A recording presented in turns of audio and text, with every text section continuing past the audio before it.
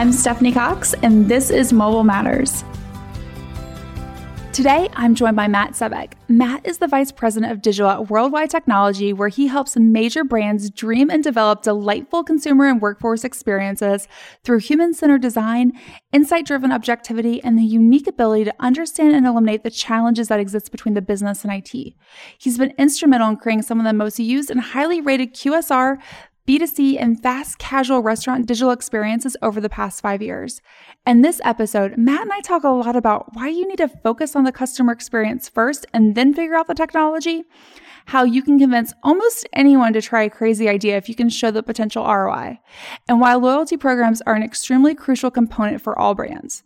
And make sure you stick around to the end, where I'll give my recap and top takeaways so that you can not only think about mobile differently, but implement it effectively. Welcome to the show, Matt. So I know that you work at Worldwide Technology. Can you tell me a little bit about what you do there and what your role is? Sure. So I'm the Vice President of Digital at Worldwide Technology, and it's honestly a company not a lot of people know a lot about. It's a $12 billion privately held company, and just not to go into too much depth, but it's a technology company that the foundational technology plumbing for most Fortune 1000 companies. So you're sitting in an enterprise office and you have a phone on your desk, or you're connected to a wireless network, or you have data hosted either on-prem or on the cloud. Worldwide Technology probably has something to do with it. Number one partner of major companies like Cisco and NetApp and Dell EMC. And so really, has really grown up on the infrastructure side of the house, helping companies buy and install hardware at scale. But over the last 5 years, I've really helped them grow the digital side of their business. And so, I'm sure we'll get into it and talk about it, but, while that technology exists in a lot of major businesses, it's really the digital part of it that consumers interact with, valuable part of the business that can help differentiate. So we think bringing the infrastructure world with the digital marketing world is pretty profound, and we're doing some pretty cool stuff for our customers. So thinking about that, and I loved what you said earlier, how you kind of bring infrastructure and digital together. And this might sound like a cliche question, so apologize for asking it, but what do you think is like the really hottest trends that companies need to be paying attention to right now in terms of both digital and tech? Yeah, and I think, as we look at the line or the two hemispheres of the brain, be it, infrastructure really existing on one side of the business and digital existing on the other, I think, it's easiest to think in terms of we're all your brands and experiences. And I think what's the conduit between both of those sides of the business of mass personalization, even that term has become buzzwordy and cliche over the last couple of years. But I think that is really what's connecting and driving a lot of the major decisions that we're seeing. Personalization and dynamic segmentation. We're all consumers, and the ability to speak with brands in a one-to-one basis based on how I act. That is the experiences that every brand is trying to get to. So if you start and then realize that every decision you make digitally speaking, whether it's in the omni-channel world of voice or websites, that's how customers engage. But then the infrastructure that's behind it and the technology partners that really exist underneath the hood, everything is through the lens of the consumer. So kind of playing off that a little bit, when you think about technology and marketing and bringing them together, how do you do that to create digital solutions that actually drive results for your customers, but at the same time, don't just implement new tech for the sake of new tech? Yeah, I think, the mode is probably the one that I like the most is, Apple has become a simple principle of, Steve Jobs was big into saying, we focus on the customer experience and then work technology, not the other way around. And I think that, with no shortage of tools and technology, and most of them, frankly, are free and have a low barrier to entry, we see so many of our customers starting with the technology and then trying to work into the experience, where if it doesn't solve the need, hasn't been identified, then how do we know what we're creating has value? And so where we kind of consult with customers that very early on is figuring out who you want to be and how do you differentiate, and then help intersect that with how should we deliver those results.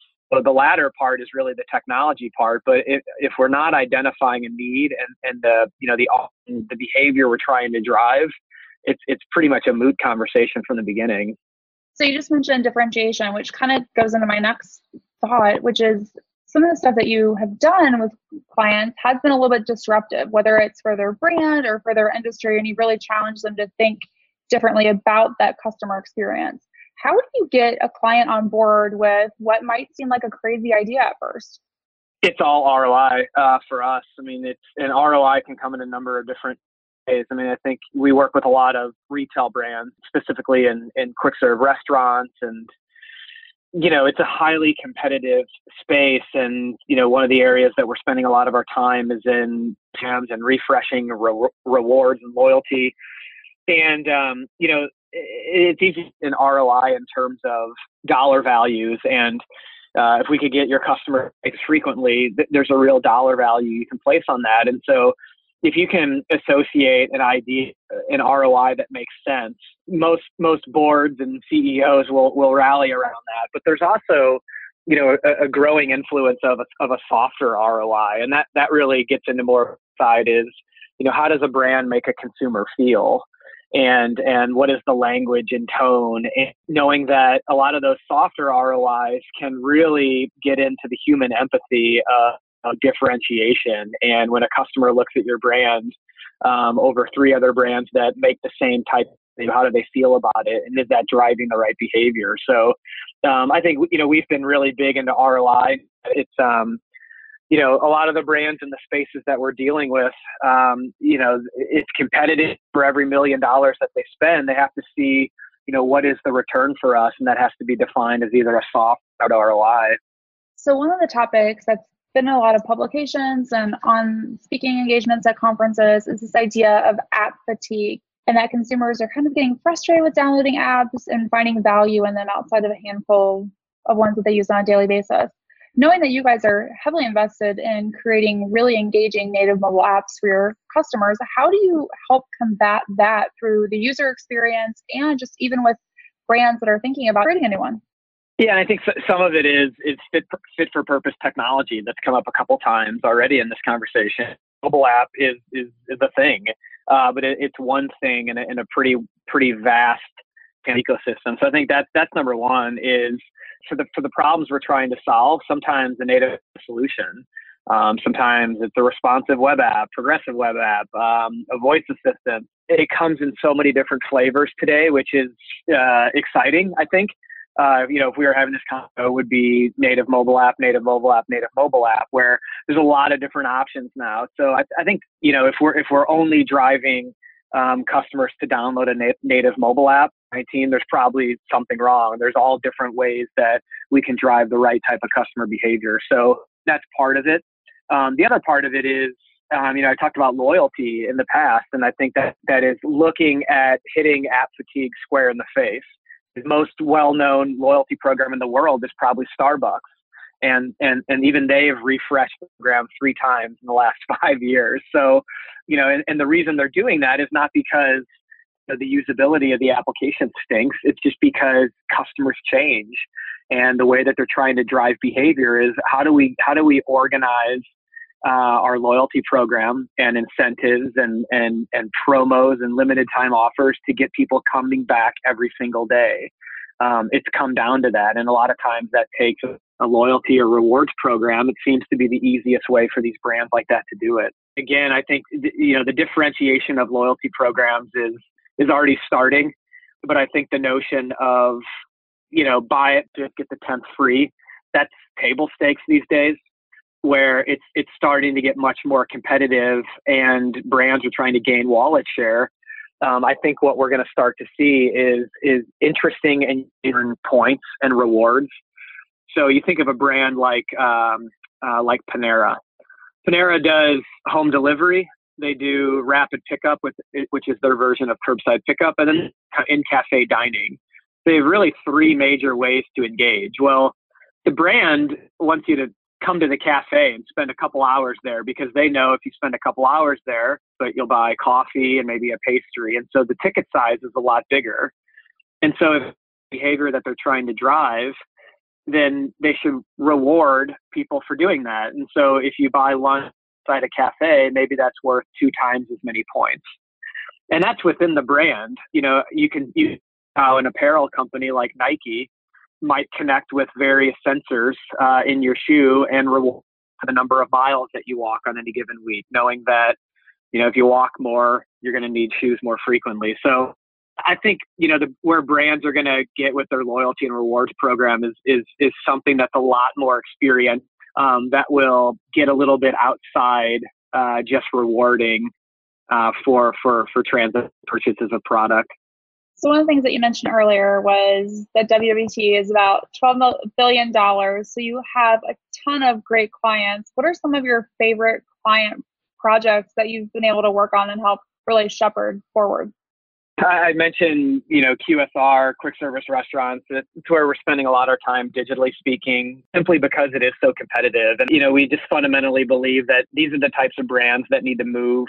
And, we compete against a lot of the major consultancies like, Deloitte Digital, McKinsey. And I think our role as consultants is to not deliver a 50-page document that we deliver and say, well, good luck, find somebody else to help you build it or deliver the solution for you. We want to help advise and then get to work as fast as and help these brands bring something to market and differentiate as quick as they can. So we have found that message really resonates in some of the, retail brands that are looking to move fast. So, in QSR, we've worked with a lot of well-known household brand names. We've done all of John's consumer apps. We're working with Jersey Mike's, which is the fastest growing franchisee in America. We're currently on a journey with Little Caesars. Interesting to me because, a lot of their competitors like Papa John's and Domino's have been in online ordering and the omni-channel, and Little Caesars has not. And so they're really starting with a small percentage of their sales going through digital medium from there. So I think it's a super interesting problem to solve. It's incredibly convenient and accessible for most people, but it's $5. So they have a lot in cash. So how do you design a digital marketing strategy or a loyalty program, a business that is run on $5 transactions? So that's an interesting space where a lot of growth and innovation is happening. So that's probably where my favorite stories are right now. So one of the other things I know about you is that you're a big sports fan. So can you tell me a little bit about how sports and technology intersect and really what your thoughts are on what can happen when the two of those are intersected in a really beautiful and compelling way? Oh man, we could do a whole podcast just on this. I love sports. I played soccer in college. And so it's always, I mentioned technology, I feel as though so is sports. Was a huge baseball fan growing up. St. Louis Cardinals are my team. So, yeah, I just think it's an area that, to tie it to tech, I think in tech, everyone's looking to build the next platform or the next social channel. There's something ingrained in all of us about sports that if I sit down at a bar and see someone wearing a Cardinal hat, we can strike up a conversation immediately. So there's kind of this ingrown network that already exists and this commonality that just cuts across, ethnicities and barriers and state boundaries. I think it's just really cool. The other part of it is, sports as sensors get smaller and smaller, an area where, we can collect a lot of data from heart rate to blood pressure to number of touches on a soccer ball and communicate that with fans in rich and compelling ways. So I just think sports are an interesting area where technologists, we've started to tap into statistics and kind of, what we would expect and have put a digital format. But I think we've just very, very early scratched the surface in what's possible with sports and technology. So we think about retail for a second. One of the things that's been interesting is there's been this big push for e-commerce and digital experiences. But at the same token, a lot of people don't realize how many people are still going to the stores on, a weekly basis. So how do you think about retail brands and balancing creating this engaging e-commerce experience while also not losing track of what their in-store experience should look like. Because honestly, customers expect to have a consistent experience regardless of the channel that they're using. For sure. And I mean, this is every Christmas it comes around that, retail, the retail apocalypse. It's fun to keep our eye on it for sure. But as you said, and this is where United States is a little bit behind Europe, where Europe sees way more transactions than in store. But in store still makes up for about 75% of transactions in the United States. So that percentage will continue to decline. I think where most brands have landed is realizing that their retail location, their brick and mortar. So we have to reshift investments a little bit to make sure that, those retail centers better today than they had to a couple of years ago. It needs to be, more experiential, curbside pickup better, which is a huge operational issue. Customers may buy online, but return in store. So how do you handle reverse logistics? Digital signage play into the whole, welcoming of consumers in a rich and compelling way. There are a lot of, I think, very interesting conversations that we're engaged with fans of them figuring out really what is the purpose of their brick and mortar locations now, because it's not the same ago, and it won't be the same 5 years from now. So if you had the opportunity to talk to all consumer brands in the world and give them one piece of advice on something they should all be doing today and tomorrow, what would that be? Oh man, I think that, this is somewhat something every brand that we engage with, big and small, deals with, and that's the silos that exist in technology. I think there are people primarily in marketing parts of the organization that have significant, game-changing ideas because they're the closest to the consumers and they're looking at data and they know how the brand can pivot and move. And then you have people technology side of the house that could embrace those ideas and quickly, create solutions that are equally as game changing. But most of us know those two sides of the organization are far apart and they speak different languages. They may not even be in the same city. Finding a way to bridge that gap either through internal process or knowledge sharing or like WWT that can help bring that together is, ultimately it's speed is the name of the game. Those types of friction points prevent organizations from moving forward. So when you said that, one of the things that immediately came to my head was this idea of, especially when I was little, right? My brother and I would fight. My mom would put this my dad's t-shirt on us and make us both, when we were little, be stuck together. And she used to call it the get along shirt, right? And that's what it reminds me of, right? Is how much do marketing and IT or other, technology parts of the organization have this ongoing love-hate relationship? We both need each other, but marketing thinks we're never fast. IT's never fast enough. IT thinks marketing doesn't understand how long things really take, which we don't, let's be honest. Or we don't, but perhaps right. We don't care. But how do you think, to your point, organizationally, breaking down those silos, how do you think organizations can start to better align those priorities? Is it by working with, third parties? Is it by thinking about, does IT and marketing ever come together and we just call it digital? I know there was this rise of chief digital officers for a while, but most of them sat in marketing and not really IT. And I think they had some of the same problems. What do you suggest that companies do when they think about that? The role of the chief digital officer was one that was designed to sit deliberately between marketing and IT. And I think continue to see that rise. I also think we're going to continue to see, whether it's computer science people being hired at marketing roles or vice versa, that there are, digital natives that are now of the age in senior marketing positions that could, take the role of CIO and do something a little bit non-traditional. I see that happen more often than not now. And I think the other way that we've seen success is vertical an organization, so that you don't really have two hemispheres of the brain. You really have the customer point. And if the organization as a whole says, all right, our number one priority this year is we're going to revamp our loyalty program, to not have a marketing side of the house, but to vertically stack it so that you have effectively a product owner that writing requirements, doing the market research, defining the ROI, and then you have technology people directly to that, and they're engaged in weekly agile sprints to deliver a capability. I think that's which is really more of a process shift in organizations that's hard to do. Has there ever been something that you've implemented that you thought was going to work and it just failed miserably?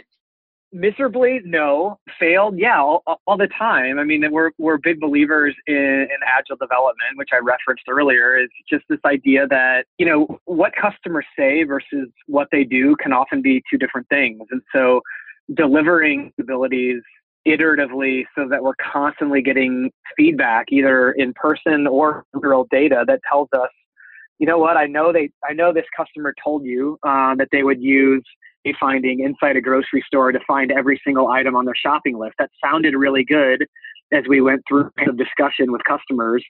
But actually, when we rolled out, an early sampling of this technology, found out that, customers in the grocery store have two hands on their cart and they never have their mobile phone out. There's all types of those learnings that we hit pretty frequently. The point of let's not go 3 to 6 months without testing software.